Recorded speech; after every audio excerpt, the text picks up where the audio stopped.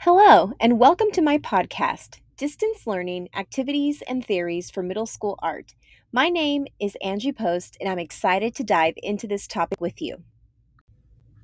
Although we may think of distance education as a concept that has popped up recently in the last few decades, research tells us that distance education has been around for more than a century. As early as the mid 1800s, shorthand instruction was offered through correspondence in England, and other countries followed suit. In the early 1900s, distance education was incorporated into high school curriculums in Michigan and Nebraska. Eventually, distance education became more of what we think of today, learning at a distance using the internet and computers. We saw more opportunities for students to learn at a distance with the help of computer mediated communications and the internet starting in the 1980s. Today, we will dive deeper into some distance learning activities that could use different delivery methods and my personal theory about distance education. First, let's look at web quests. Web quests are designed to use learners' time to help them focus on using information rather than looking for it. I'm proposing using digital escape rooms in place of the traditional web quest. Escape rooms are like web quests in that you have pre selected the material that students will explore, but these methods are different because web quests are read and respond activities, where escape rooms also involve a lot of critical thinking to solve puzzle like problems. A potential barrier for a virtual escape room is it would be difficult for students to work in teams. However, it is worth considering that if video conferencing breakout rooms were possible, escape room teams would also be possible.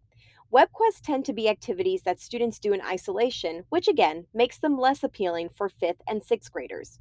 Overall, escape rooms are appealing to learners because they take information they have discovered and use it to solve problems or uncover digital locks to complete the mission tasks.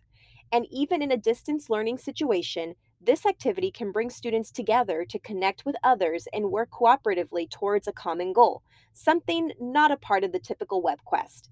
Another activity that can use a different delivery method are discussion boards.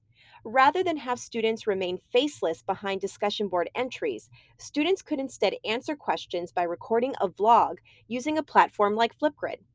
Both methods achieve the same goal of having students respond to questions posed by the teacher, but a traditional discussion board is all written responses where a vlog would be video responses and video comments.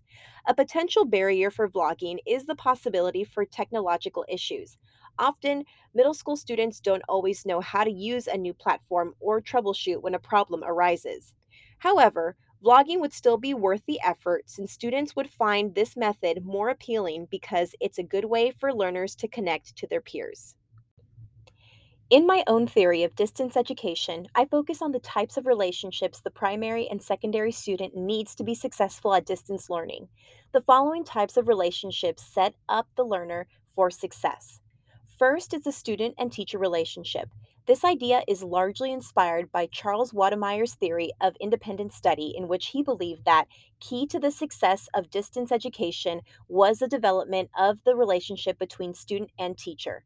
Even in an online setting, the virtual teacher must find ways to build a relationship and rapport with students. Second is the student to student relationship.